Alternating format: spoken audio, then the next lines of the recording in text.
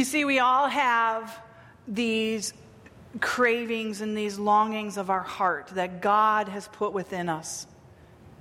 We have longings that we would belong somewhere.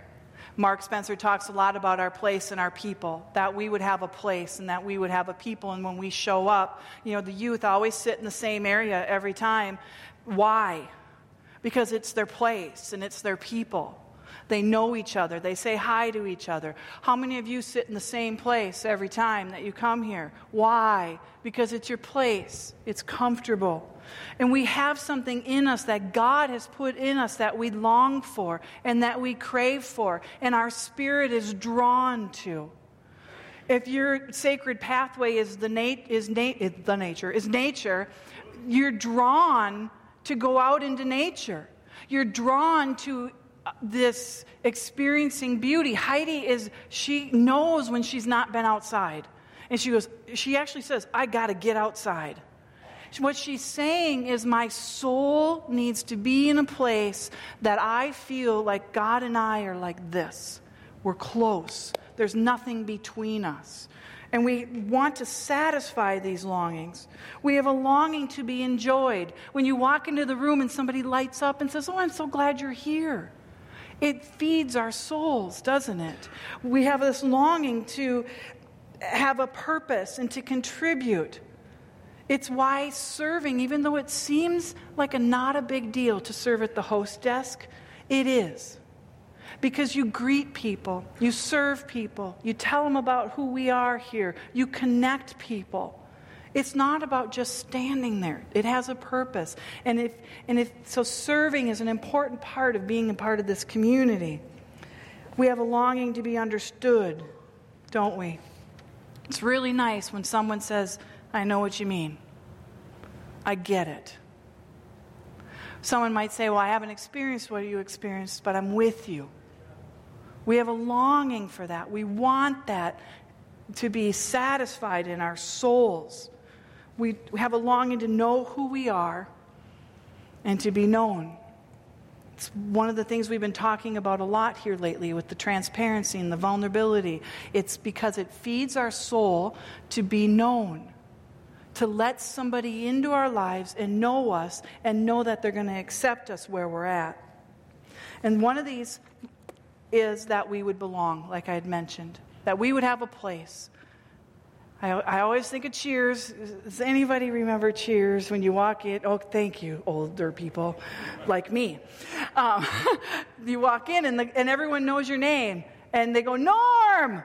They always know that Norm is coming in the building and everyone calls his name because everybody knows him. Why does he go there? Why does he go to that place? Why does he sit in the same bar stool every single episode? Because it's his people and his place. And we do that out of habit because we have an innate longing to belong.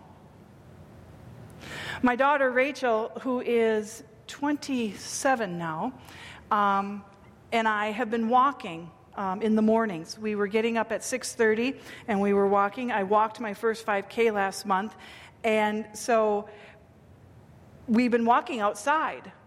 And we've been putting on quite a few miles outside. We would get up at 6:30 and we would walk in Roseville. We're right up the street from Central Park. So we have this 3-mile loop that we would do. Well, as soon as the weather changed just a little bit, she's like, I'm out. She goes, I'm not walking outside when it's cold out. And she goes, Mom, come to the gym with me. And I'm like, oh, walking on a treadmill with a bunch of other people, it sounds horrible. But I want to spend time with her, so I'm like, sure. So we get up, we go to the gym. So I'm walking, and we're at this Planet Fitness in Roseville. And I'm walking on the treadmill, looking at 500 million TVs that are in front of me. I have my earbuds in with my worship music, but I'm there, and I'm like, kind of got a bad attitude. And then I look over, and I see this on the wall. This is actually the wall of a Planet Fitness. If you Google it, they're everywhere. And their colors are yellow and purple, and it says, as big as you can get it to be, you belong. And I think, oh my gosh, these guys are brilliant. They're brilliant in their marketing. Because whether they know God or not, I don't know, they know that inside of us, we want to belong. And we want to have a place, and we want to have a people. And the sad thing is for us is that we don't have this extremely settled in us. Do we? If you do have this completely settled and it never affects your life, I want to talk to you. But for most of us, even if we know in our heads that we belong and we have a people and we have a place, there are times in life where we're going to get unsteady and we're going to get unstable and things are going to become difficult and challenging and we're going to go, oh, I'm not really sure if I have a place here.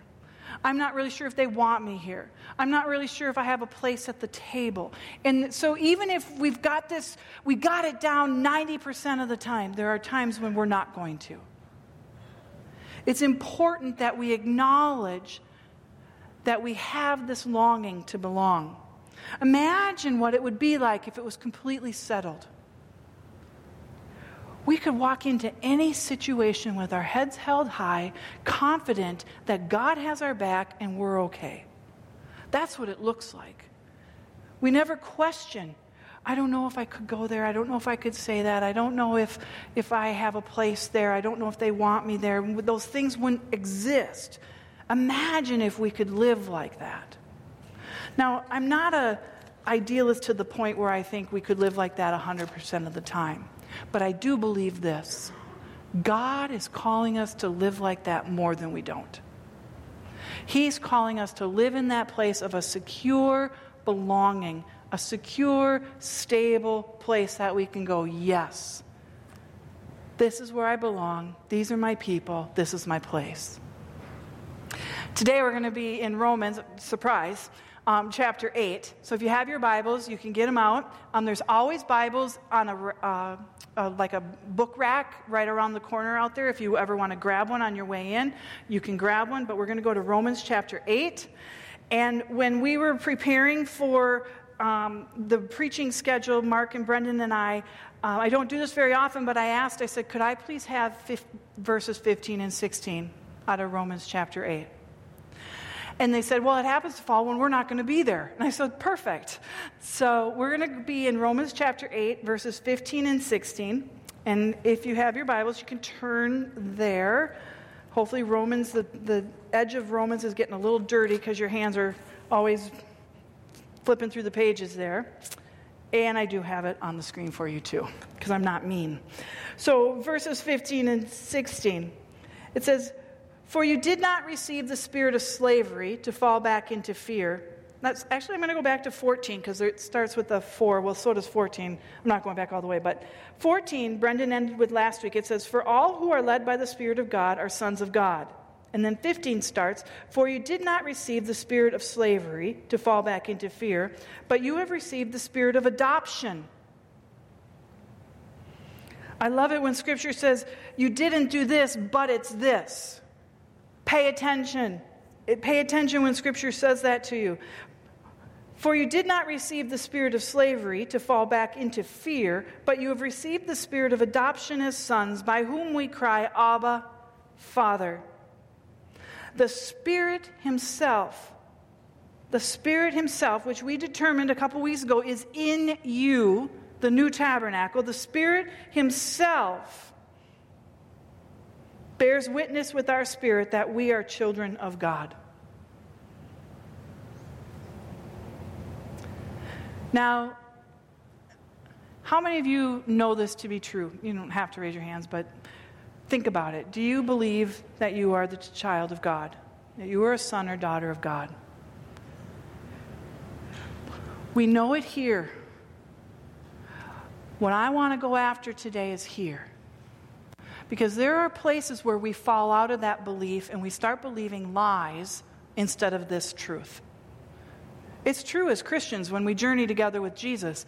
We will fall out of the truth often and we will drift or we'll veer off or the world will say something or our own minds will say something or the enemy will come in and say something and we begin to doubt and we begin to veer off. So the truth is the truth. You are a child of God. We know that to be true. But what I'm talking about is sometimes when our heart says, yeah, but what about here? Last week, I don't know, were you guys here last week for Brendan? He told this story about he was downstairs painting, and he was getting frustrated with painting. And I could just see him coming upstairs because he's frustrated with painting, and he meets Shanna in the kitchen, and he's like, I'm not a good painter. I'm really struggling with this. I'm not a good painter. And his little boy Emmett comes out from behind the counter. Do you remember this? And he says, Dad, you are a good painter. Now get downstairs and finish what you started. But here's what Brendan took away from that. And one of the quotes he had in his sermon last week, he said, the enemy always goes after our identity first. The enemy is the one that comes in and tries to tell you you have no value. The enemy is the one that comes in and says you can't enjoy that. You're not good at it. The enemy is the one that lies and steals and kills and destroys and wants to take away from you all of the good things God intended you to have, all the good things God intended you to enjoy, all the good things that He has put in you, your longings, your desires. The enemy wants you to not have those. And he'll attack your identity first. We have this modeled for us in Scripture. In Matthew chapter 3, Matthew is the first gospel in the Gospels. In Matthew chapter 3, we have the baptism of Jesus. It's actually in Mark 1, Luke 3, and John 1. It's in all four Gospels. So we have the baptism of Jesus. And what happens? John the Baptist is baptizing Jesus. He baptizes him. He comes up out of the water. And then what happens? Anyone? I can't hear you, but that's okay. I think you're giving the right answer. Yes, the Spirit of God descends on Jesus like a dove. And then a voice is heard. And it's the voice of the Father. It's a voice of God the Father. And what does He do? He declares over Jesus, "This is my Son." Who's going to argue with Him? "This is my Son, in whom I'm well pleased." The source of all sources declares over Jesus, "This is my Son, in whom I'm well pleased." And immediately after this in Scripture, we see Jesus is taken into the wilderness for 40 days. How many of us would really enjoy being in solitude for 40 days? Anyone? I see that. There's a couple.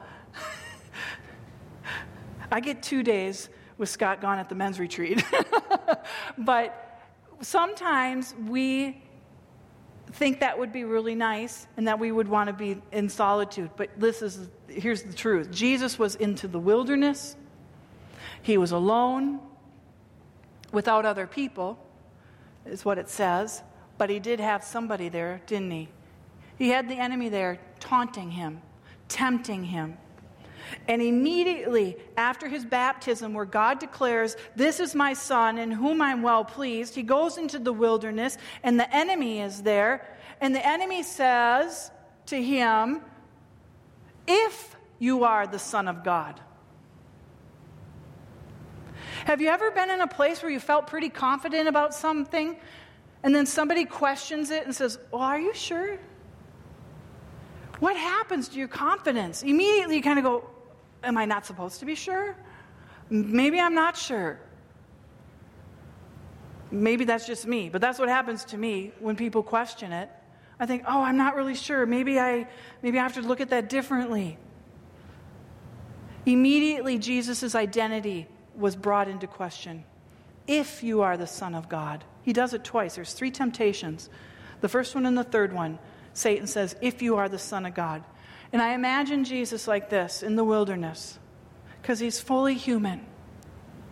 And I imagine Him hearing Satan, and He has these great rebuttals to Satan, which we learn from all the time.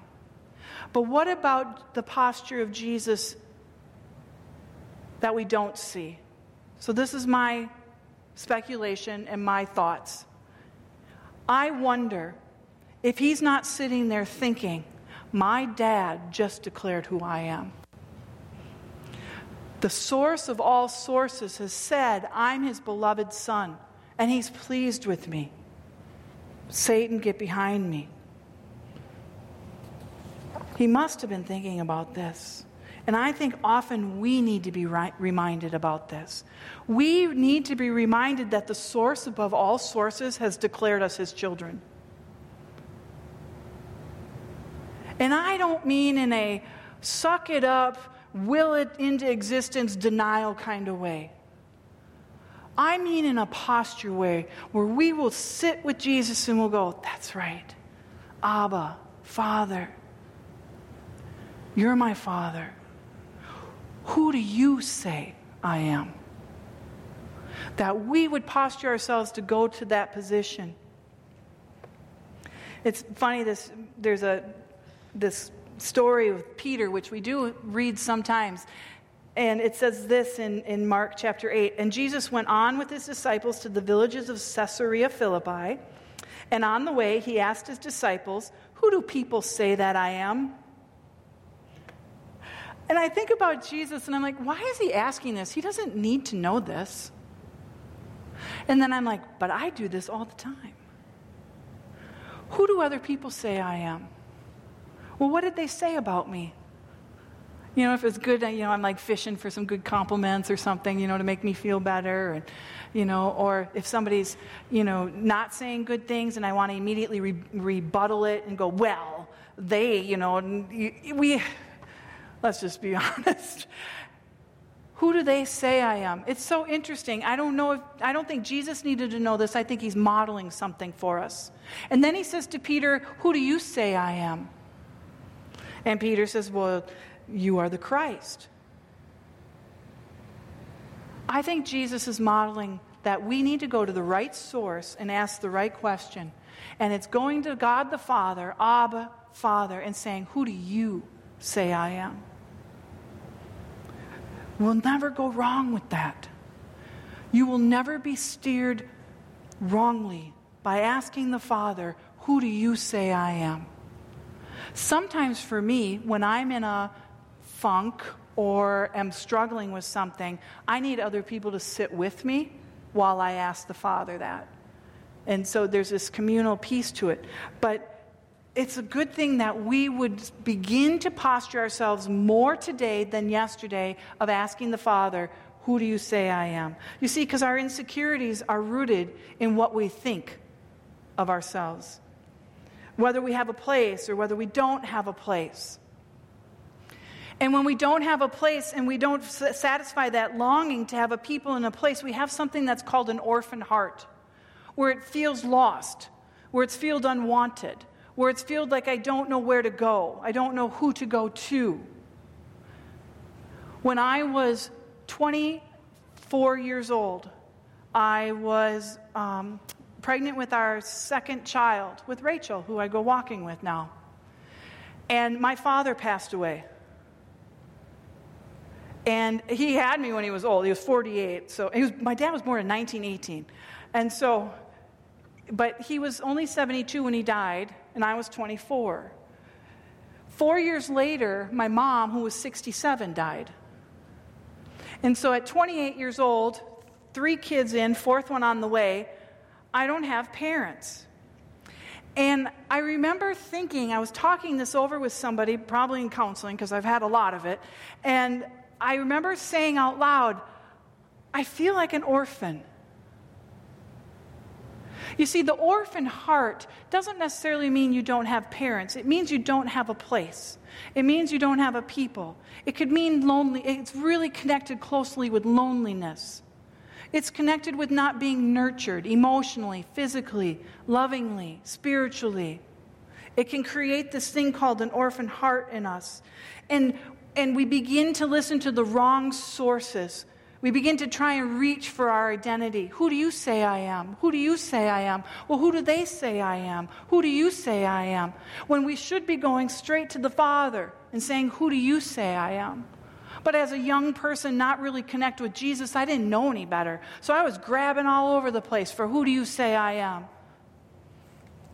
But see, the wrong sources will say things like, you don't deserve good. You deserve bad. You're overreacting. You're not good enough. You talk too loud. You don't look right. You're not smart enough. You don't fit in. You name it, you guys. We all have them. You don't belong. You don't have a place.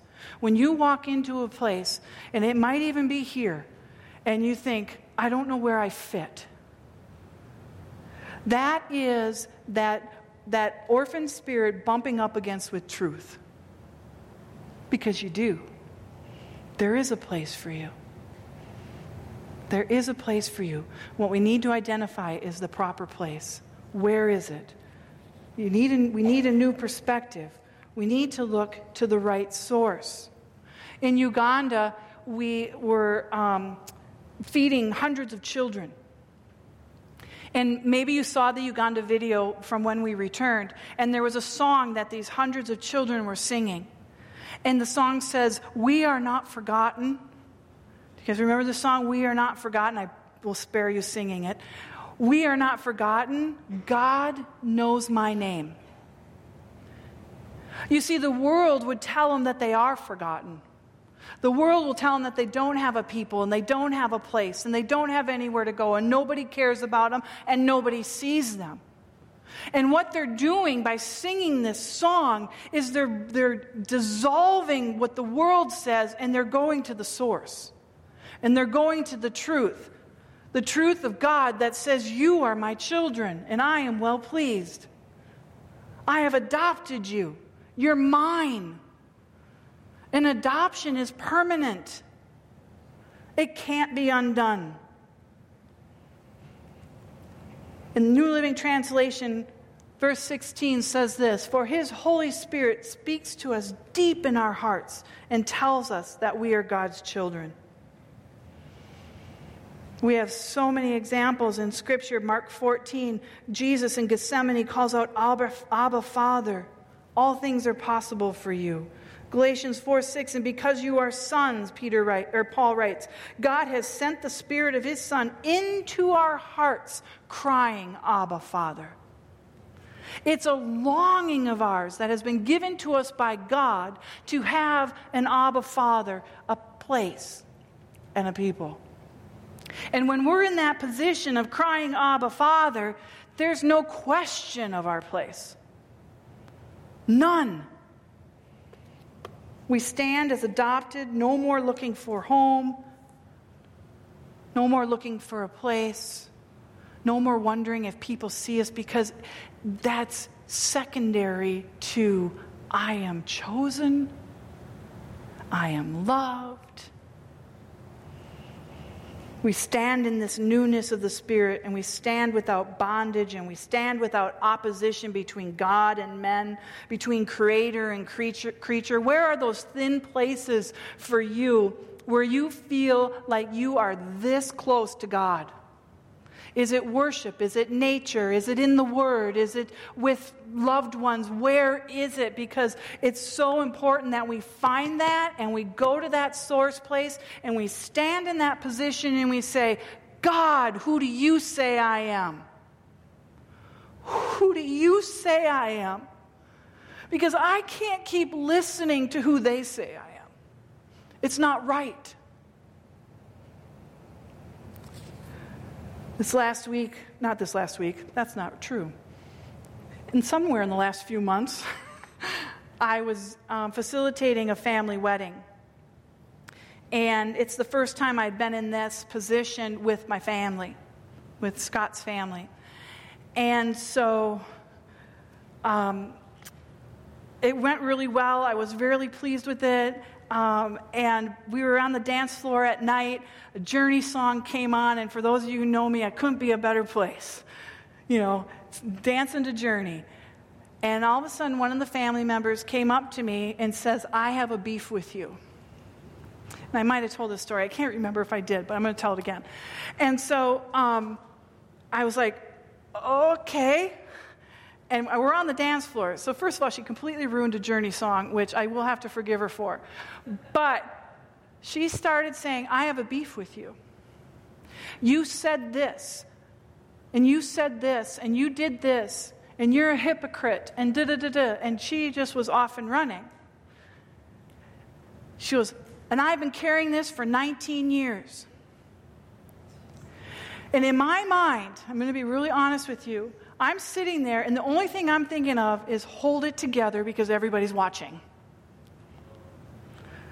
Hold it together. So I'm holding it together. I'm trying to be present with her. I'm trying to hear her, trying to be a good listener, which I'm learning at church, and I'm trying to just keep it together.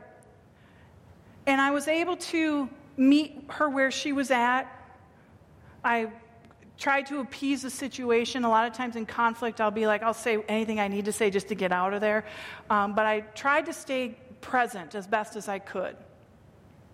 And it settled. She got it off of her chest. She said what she needed to say. And I turned around and I saw my good friend, who's also a niece and family member, and one of my yayas. And I saw her and she was looking at me. And I'm like, there's my people. And so I turned around, and then when I turned around, I'm like, okay, now I started to shake, because now I'm like emotionally accosted, and I'm like, okay, I'm just going to get to Amy. And then, so I got to her, and she goes, are you okay? I said, yeah, I think I'm okay. But I wasn't. I was emotionally upset, and I'm fine now. It's all resolved, and I went back and came to the table with the person, and we hashed it out and talked it out, and everything is good. But at the time, it was kind of emotionally traumatic for me. And my friend looked at me, and she grabbed my shoulders, and she said, think of the source. You see, this person that needed to say what they needed to say, which I really do believe they needed to say it. It came from a very wounded place. And it also came after a night of drinking. She was drinking, let's just make that very clear.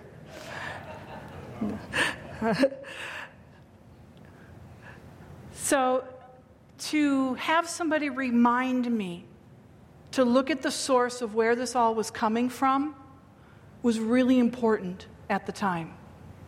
And it helped me gather myself. It helped me be more secure. It helped me think, okay, that's right. That's right. So now how can I get back into the posture of how can I help her? It wasn't easy, but we did get there, me and Jesus. And it's okay.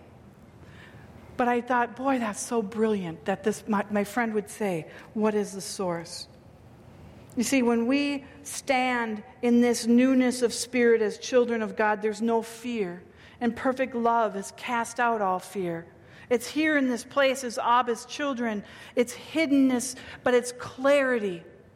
You receive clarity when you're in that place, and peace. And it's a place where true freedom is measured. Freedom of my spirit, not my circumstances. To get to the place where I can see clearly and go, oh, that's right, the source matters. Okay, I'm grounded again. Thank you.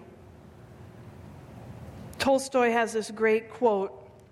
It says this, truth, like gold, is to be attained not by its growth, but by washing away all that is not gold. Where are the lies that we're believing about our identity that need to be washed away? And I'm not talking about when someone speaks truth and says you're a hypocrite and they might have some truth in there that you have to own. I'm not talking about that. I'm talking about where we go to the place of like, I don't have a place, I don't have a people, I don't belong, I don't deserve to be here. I remember one time I was in counseling and I said to the person, I said, I don't even feel worthy enough to breathe the same air as you. That's the kind of lie I'm talking about. Where is it, you guys? Because the Father wants to come in and say, I'm right here. Come to this place, Abba, Father. I talked with Heidi a little bit before the message, and I thought this thought, so I'm just going to go for it. I wonder if there's anyone in here that you had a father or a mother, a parent, that didn't really give you everything you needed. It's not a criticism of them, because we as parents know that we're not going to. We're not going to give our children everything that they need. But how many of us had parents where we thought, it just wasn't good. It wasn't what I needed. It was hard. It was challenging. Maybe even it was abusive, verbally, physically, emotionally. Maybe it was abusive because it was a neglect. It was an absence of emotional support, an absence of physical nurturing. If that is you in here, and you have had that in your life, and it's hard to make the leap from what you know in your family of origin to this place where you can cry out, Abba, Father, and feel safe and secure, I want to tell you that you can get here.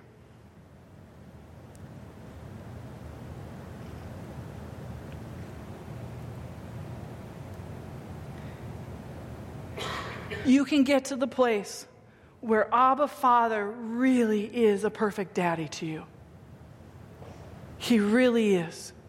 And it's a place that's secure.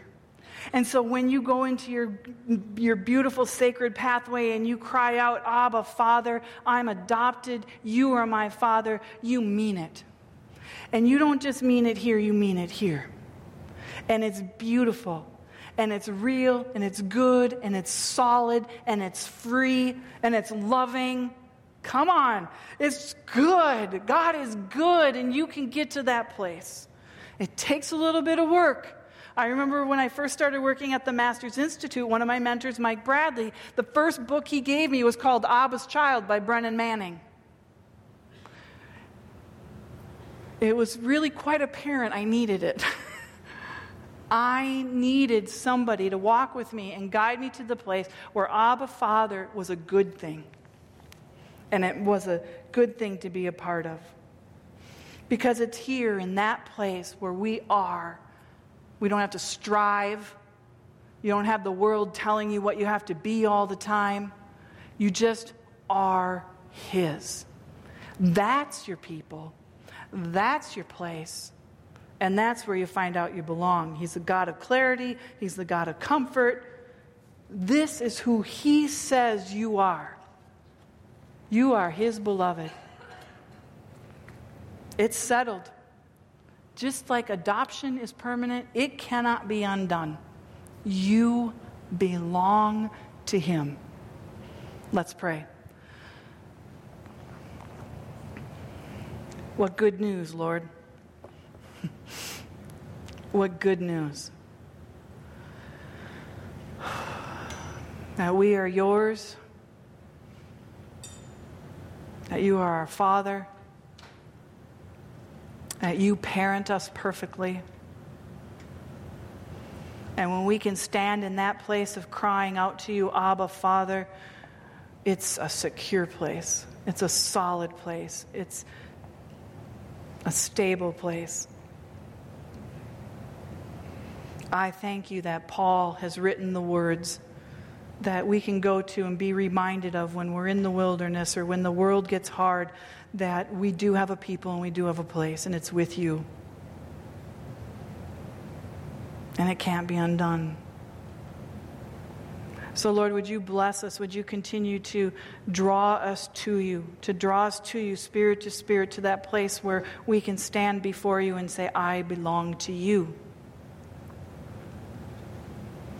That thin place. And I can't help but smile, Lord, that you continue to draw us into those places so you can set us more and more free. So we thank you for the freedom for which you have set us free. I bless everyone in this room that they would take the time this week to sit with you and just say, Abba, Father, to you. And in that place, then they would ask, what do you want me to know? Thank you, Lord, that you are that good. In Jesus' name, amen. Yes, Lord, your name is good. Your name is great above all names, Lord. Sing, you give life. You give life. You are love.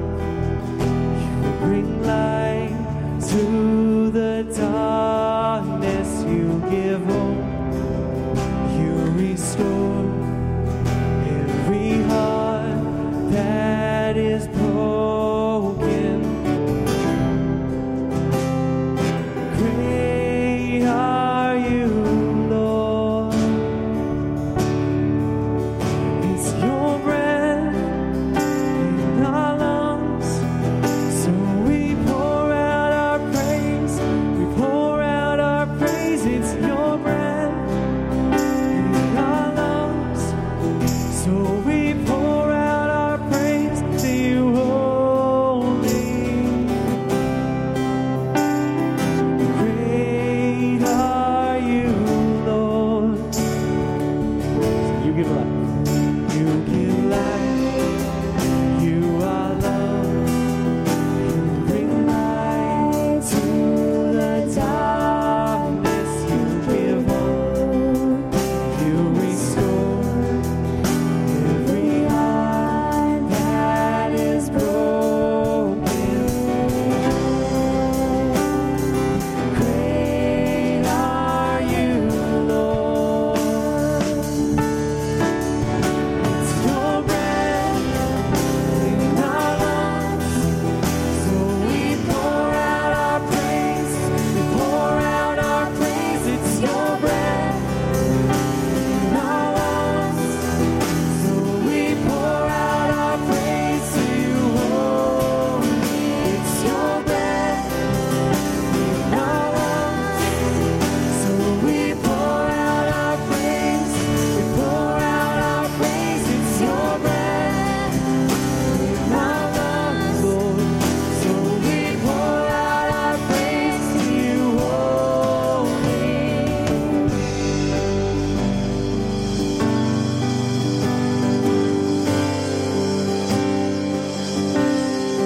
Lord, you are mighty. There's none above you, Lord. Sing all the earth. And all the earth will shout your praise. Our hearts will cry.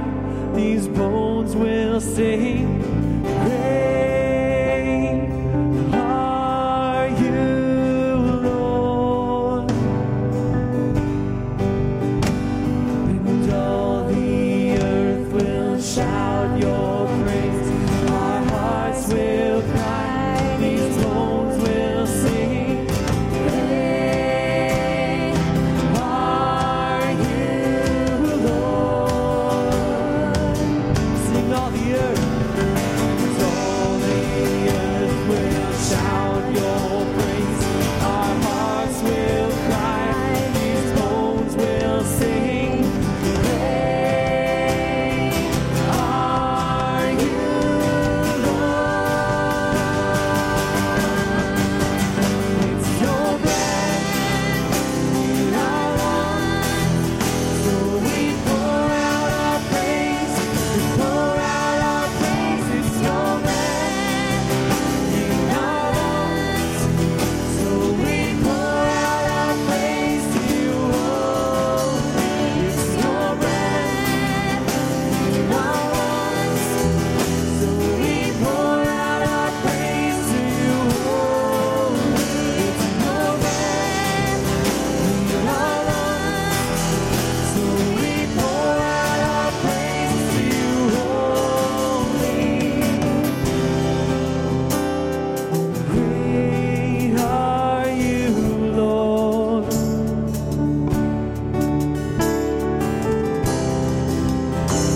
Yes, great are you, Lord.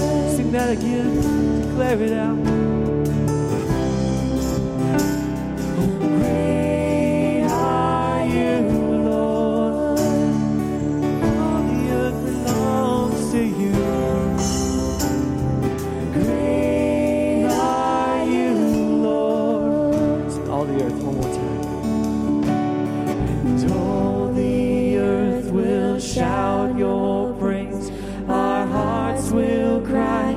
These bones will sing. Great are you, Lord. Oh, all the earth sings. All the earth will shout your praise. Our hearts will cry. his bones will sing.